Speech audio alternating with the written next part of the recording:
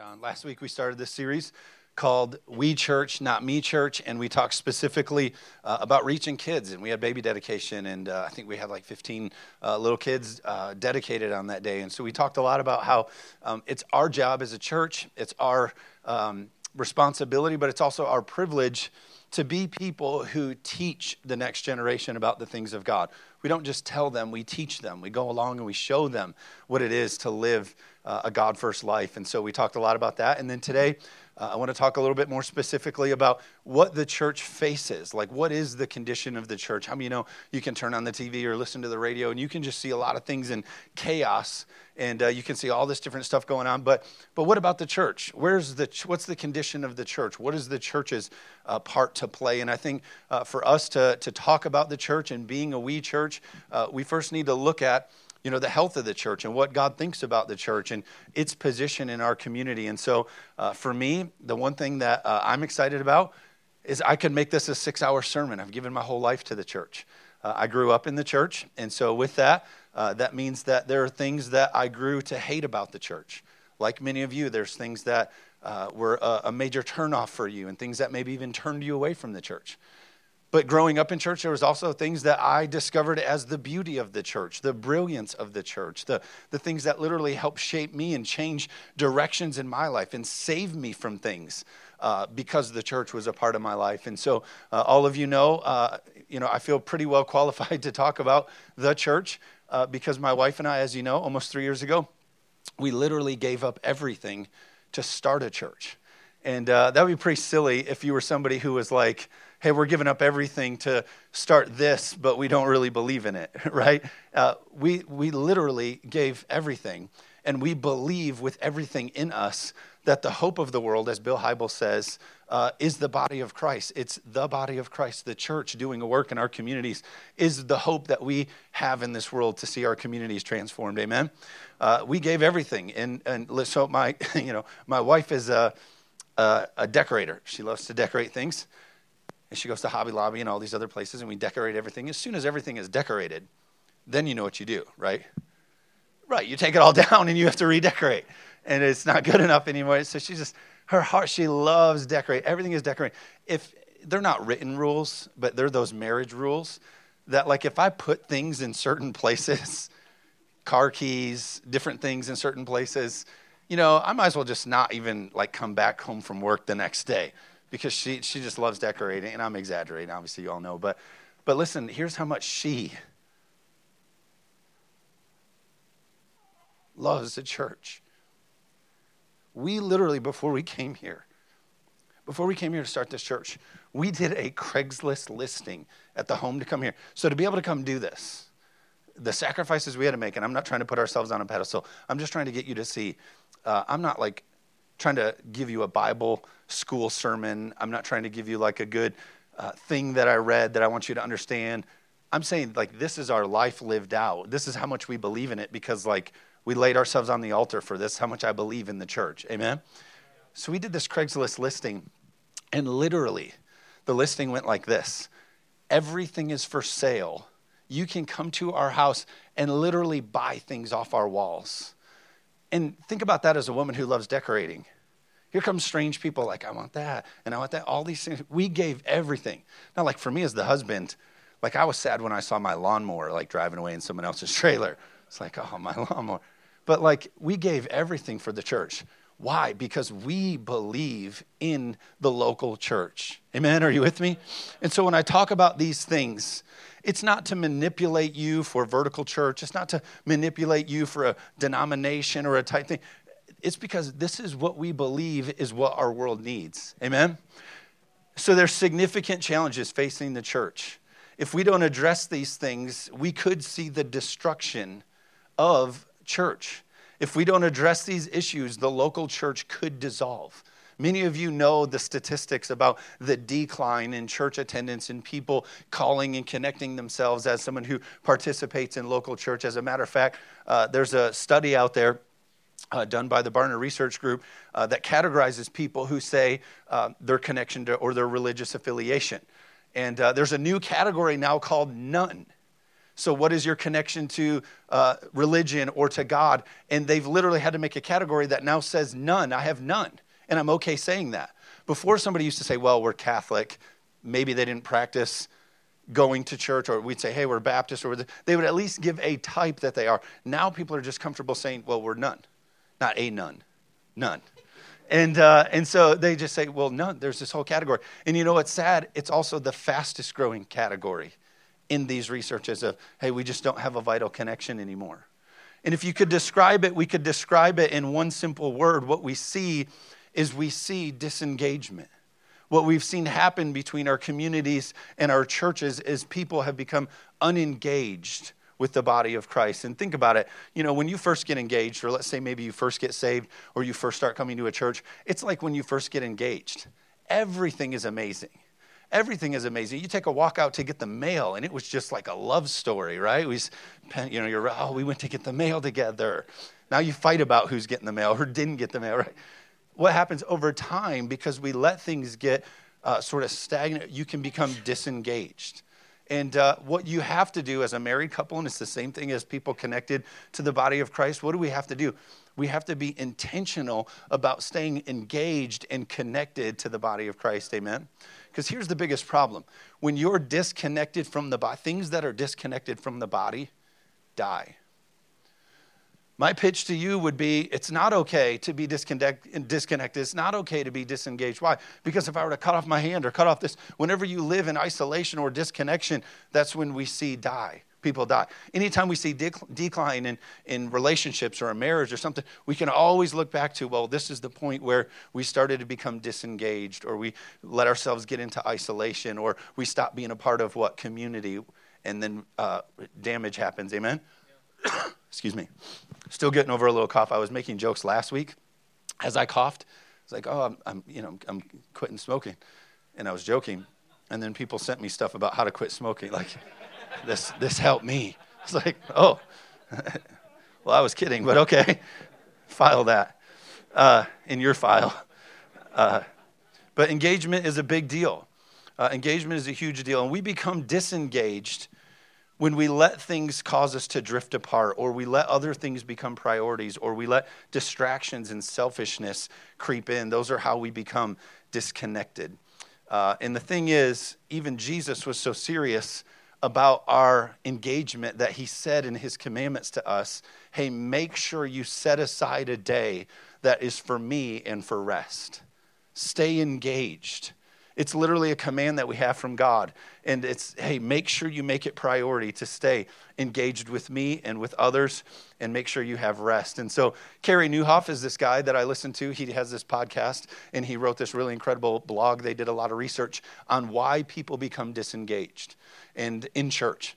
And this isn't really one of my more like preachy type sermons. This is going to be a little more point driven, but I really want us as a church, especially as we look at finishing up our third year and kind of protecting our values, I want us to really kind of look at these in our life and see where this fits with us. And so he wrote 10 unfortunate reasons people have decided to disengage from the body of Christ. I'm not going to do all 10, but I picked a few. Number one is this, and I want us to consider this in our life. Number one that he put down is affluence. There's people that have more options. There's more things that they can do. People have more money. We see it all the time. People have more options. They're just more affluent. There's more things that they can participate in. And so you used to go on one vacation. You remember when you grow up, you would say to somebody, family, you'd say, hey, what are you doing for vacation this year? And you would do one. And I'm not against vacations. We take vacations. As a matter of fact, next week we're going to be at Disneyland. And but I'm not going to miss church somewhere. Amen. And but there's all these options, there's all these things, there's all this stuff going on. And so there's multiple vacations, there's Netflix, there's all of these things that we can just be more kind of loosely engaged in participating, and cause us to become disengaged from the body. I wonder if that's why Mark chapter 10, verse 25 says it's easier for a camel to go through the eye of a needle than for someone who is rich to enter the kingdom of God. I heard one person preach a sermon that says, who is rich to understand the kingdom of God, to get the ways of God, to comprehend the ways of God. So what it's saying, someone who's rich has all these things pulling on them. It's all of these things that would cause them to be distracted, and all of these. It's easier. And so they're saying you got to protect yourself from these things. And I put this down. Stuff or options a lot of times means a mix-up in our priorities. Well, we couldn't do that because we just have this. Or we couldn't, I can't really that because this. And all of these things are a big part of our life that are causing us to disengage from the body. Amen? So we got to protect against that. Number 2, one thing that they put down is a higher focus on kids' activities. Families just have a much higher focus on the things that their kids are participating in. Now, you guys know I'm the number one cheerleader for our kids. And we preached about it last week. We love kids ministry and seeing our kids raised up. We're all about that. But if it's at the cost of disconnecting you from the body, things that your kids are involved in, then that's an issue. You remember this? When I played sports growing up, you know what we didn't have? Excuse me, we didn't have anything on Sunday, and we even didn't have anything on Wednesday. We just had those off because they were usually church activity. But now our culture has just driven us to be involved in things. Soccer teams go away for weekends, and t-ball teams go away for weekends. You have and there's nothing wrong with those things. But if it's pulling us away, there's a lie that's crept into this generation that says that we're believing that it's our job to make sure that our kids get everything that they want. How many of you see that, right? You look around your neighborhood, and we've just believed this idea that it's the most important thing we do is to make sure that our kids get everything that they want. Listen, your job is to introduce your kids to a relationship with God. That is your job, and that is the most important thing that you should be seeking after.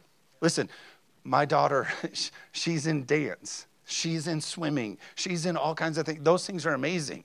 But it will never get in the way, not just because I'm the pastor, of making sure she's connected with her other peers at the body of Christ. Amen? How can someone who has been raised to make church a non-priority make God a priority in their adult life?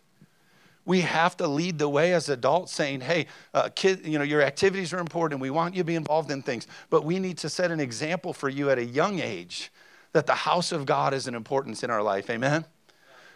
Why is it important? Think about this. We have to build it from a generational level.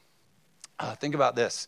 Right now, statistically, Ed Stetzer says in his research that if every church facility, so every single one, that means a school, a movie theater, a rented storefront, anything like that, if every single building that considers themselves to be a church building, so something even like this, if all of them held, all of a sudden right now, next Sunday, turned to 3 services a week. So all of them up to offering 3 services a week. If every single one of them offered 3 services a week, we would still turn away half of the 300 million Americans who are here in America, because the church is not built to reach the harvest.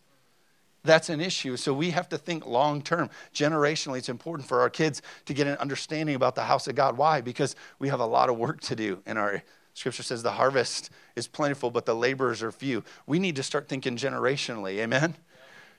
Yeah. So we just have to make sure that we show our kids how to contribute to the way of God. We can't let their activities overrun. I thought about it like this. If you're too busy to be in church most weekends, then you're too busy. Can we just be real about it? Like if you're too busy to be in church most weekends, and it's not because we want a high church attendance. We're actually going to talk about that in a minute. What we want is engagement. We want to see your life lived out the way God called it to. We'll talk about it a little bit more. Here, check out this statistic. If you came to church every week, never missed, and you were here for the whole time, that's 52 hours in a year. Especially think about this when it comes to your kids. We have about a 1-hour service that your kid or you participate in, so 52 hours. They say socially and statistically, people, including our teenagers, spend 55 hours a week in front of a screen. Computer screen, tablet, iPhone, social media. So if you're coming every single week, in 1 week, culture can outweigh what the church does. It's vital that we get here and be connected and lead the way with different things. That's why I love our curriculum called Orange. Your kids' ministry, when you get that little flyer when you leave today, and it tells you some things that you can do at home, and you can click like on our Vertical Kids page on Facebook, and there's blogs that are on there, there's videos that are on there. Why? Because it takes more than just the 1 hour at church. It takes the church and home working together to raise up a generation and make a difference. Amen? So we got to just have the right priorities with our kids. Number 3, a huge thing that has caused disengagement from the body is online options. You just heard me mention a couple minutes ago. We love that we can offer our services. We love that you can keep up.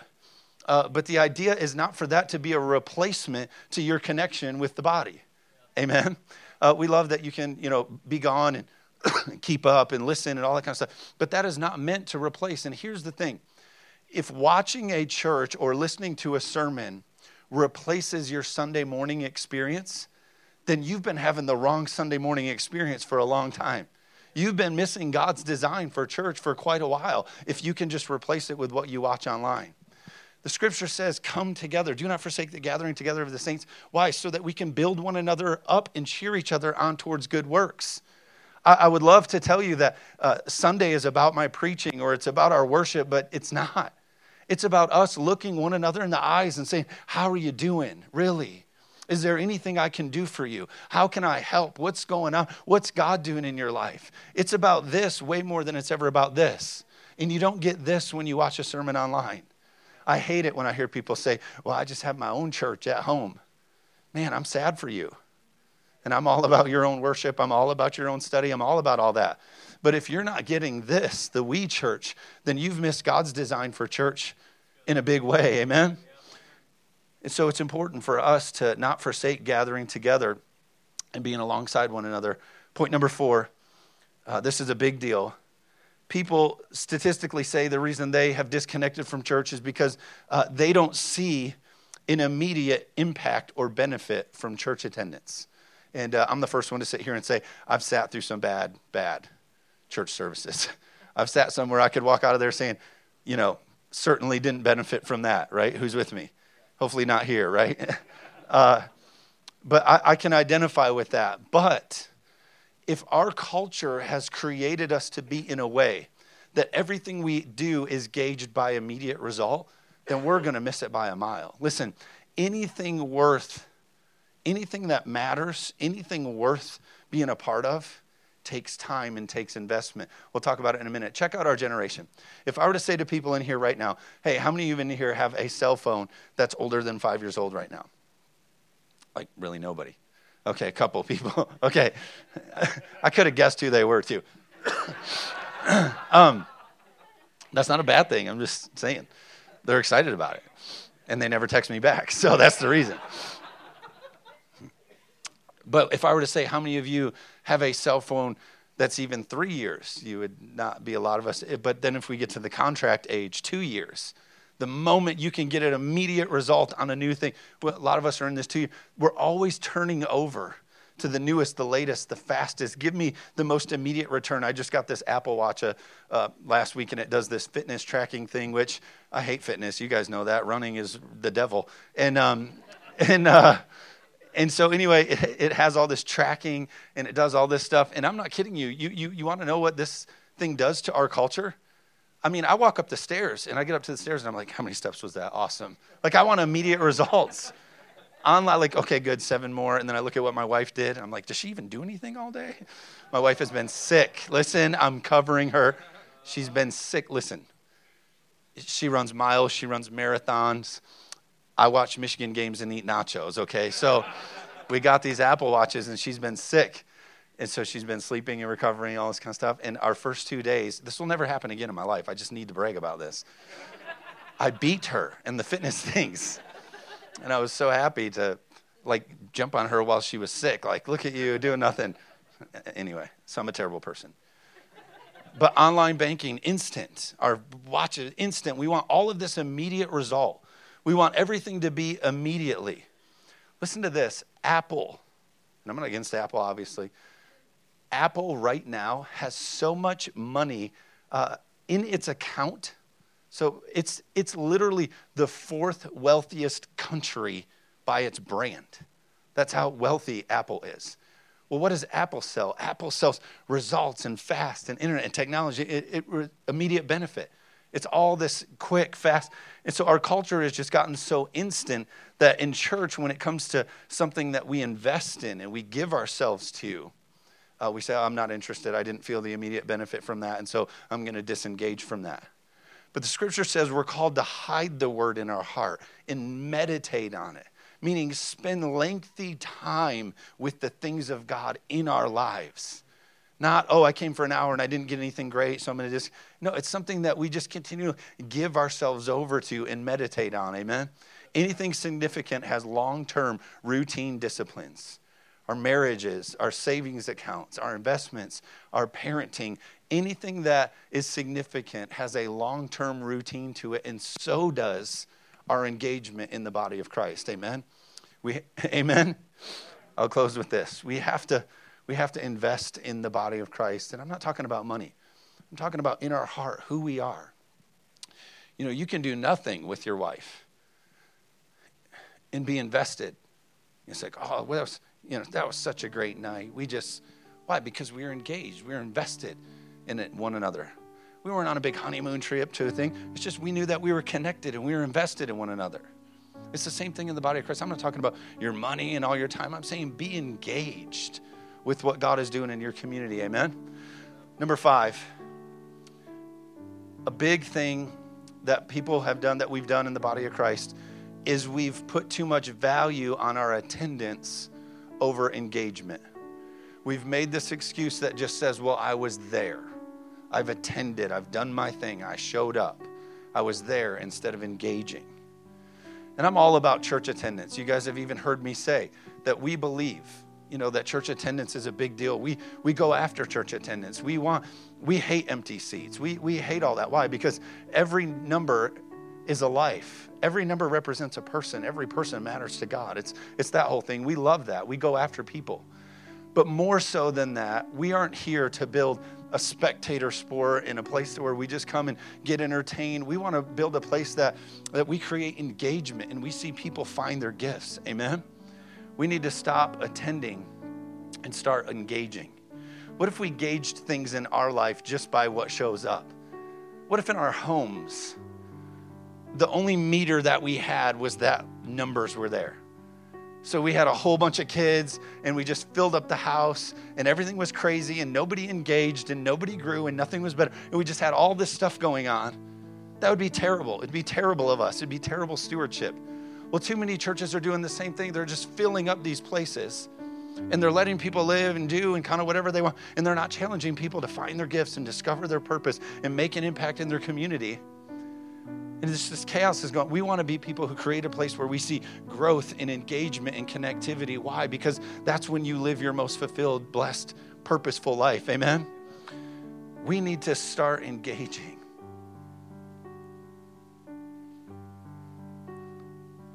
Here's why we sold everything to do this. Is because this week, I went up to Woodbridge Elementary, right here in Zeeland, beautiful, pure Michigan, West Coast Michigan, whatever. And we went up there, and the principal gave me a list of Kids Hope students who are awaiting mentors. Kids that qualify as needing academic one-on-one help. They need a mentor. And you know what? They're waiting. We got a church on every corner, and they don't have mentors. So what is Vertical Church doing? We're getting aggressive, and we're going to get in there, and we're going to fill it. We're going to make sure that every student in that school and all the other surrounding schools are going to have mentors. Why? Because we want to engage in our community. We don't just want to attend church on a Sunday. We want to make a difference. Why else does it matter to me? Because right now, we said yes to providing groceries for kids who qualify in the schools. Academically, if they don't have food, they struggle in their learning. And so there's a great program called Hand to Hand. And the way that Hand to Hand works is you provide a meal for kids' families. And you pack them their groceries and you drop it off at their locker and you send them home with it. Do you know that in 1 week we went from 17 kids to 126 that we're now going to meet the need for? But this is West Michigan, pure Michigan. Why is there 126? Because we've been attending and not engaging in our communities. We need to engage. Do you know that I just met with a woman a couple weeks ago? And she has this ministry, which you're going to hear about coming up, called Hope Bags. And the way that they work is this.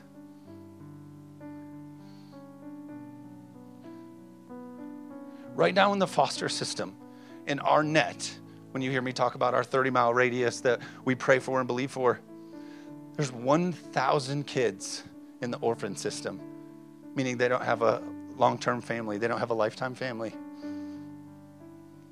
1,000. And she makes these bags because what happens to these kids is a crisis happens and they get taken out of a home and they show up at a doorstep of a stranger and they don't have anything. They don't have a blanket. They usually don't have their stuff. It was this quick thing. And so now they're at a stranger's house without their stuff.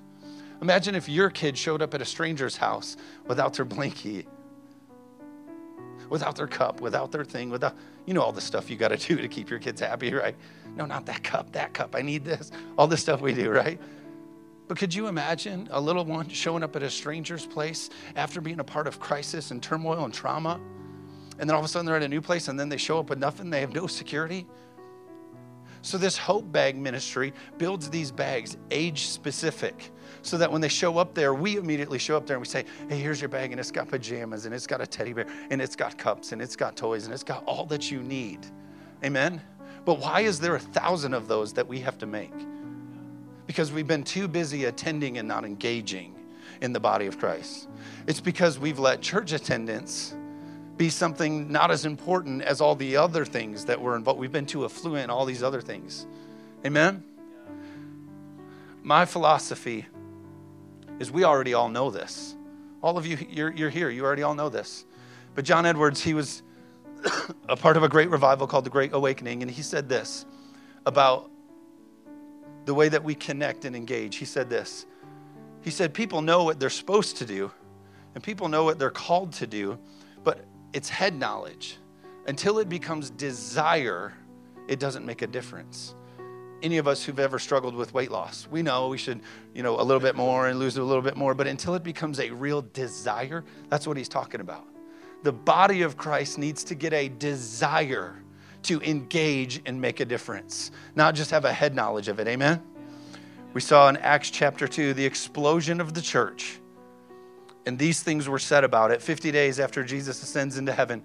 Peter is describing in verse 41 how they devoted themselves to the teaching and to fellowship and to communion or breaking of bread and prayer. And then the scripture says many signs and wonders followed. What did the many signs and wonders follow? Engagement with one another. It doesn't describe attendance. It describes how we engaged with one another. We were the we church, not the me church. Amen? And so that's how signs and wonders follow. That's how God pours out. And the scripture says that the Lord added to their number daily. So how do we do it? 1 Corinthians 9:19. It says, for though I am free from all, I have made myself a servant to all that I might win more. One translation says, for though I am free from all, I've made myself a servant to all that I might win as many as possible. My prayer about this church and your life is that we be a people who say, I could kind of attend here a little, there a little. I could be just a spectator. I could be because I'm free to do that. But instead, I'm going to choose to be a person who serves so that we can win as many as possible. What if on a Sunday morning, your only job was when you got up to kids ministry? Man, we got so many people serving in kids ministry. It's amazing. What if we were so packed, so staffed, so full that it was like, hey, you know what? We're so well taken care of up here. We have so many people that have decided, I could be free, but instead I'm going to serve people. So your job today was, hey, see this Hot Wheel car? Go spend time with that little guy. He's got a rough situation right now, doesn't really have a good father figure in his life. Why don't you go be a great father figure to him? Why don't you show him that what a man of God looks like? You tear that Hot Wheel up. That's all you got to do today. What if we could meet single moms in the parking lot with an umbrella and say, hey, let me help with the diaper bag. Let me help you with the stroller. You know how hard it is as parents to get our kids out of the car, let alone a single mom with diapers and all this stuff and trying to. What if we could say, oh, hey, we're here for you. Let me help you come in. Make sure you get checked in. Did you get your coffee yet? Because think of the effort to get here. They're really just limping to the finish line to just be here. What if we could be, I know I could kind of be a little bit, but instead I'm choosing to serve because I want to meet the need. What if somebody came through these doors and said, literally, I'm suicidal, but I'm going to try one more thing, and I'm going to go to that church, and we meet them at the doors, and we love on them, and we make a connection with them, and we ask them to lunch, And we say, hey, we engage with them. What if we were that? Amen? You have the right to be free, but let's choose to serve so we can reach as many as possible. Amen? My last thought is this. We've all been given gifts, and we suffer when we don't work our gifts together. We struggle when we don't work our gifts together. Think about it like this. For any of you who's ever moved out of a house, you go to buy the house, and it works like this. Ooh, square footage, and this shower, that's going to be a great shower, and I like where the sinks are, and this garage, and it's this, and the layout of the backyard. And you come in with all your needs and your desires and your strategies for the house. But after you spend time there, and it's time to move, or you look back, if you've ever moved out, when you leave a house, if you've ever moved out of a house, you look at that room and you go, that's where we read stories with the kids. Oh, that's where we got the phone call. That's where I found out we were pregnant. That's where this, that's where that. All of a sudden the house becomes about the moments instead of about what you get. So when you leave a house, your memories aren't about, that shower, we nailed it when we picked this house with that shower. No, that square footage, it was really what we needed. We really got it. It's the same thing in the house of God. You may come because you like the light, you like the thing, but if you stay and you engage, what you'll grow to love about the house of God is what happens in the house of God with each other. That and that and that. Oh, I love that about that. Amen? So for us, we got to be the we church. We got to be people who make it about, I'm going to stick in this. I'm going to engage in this. I'm going to make myself a servant to others. Why? So that stories of miracles can be birthed.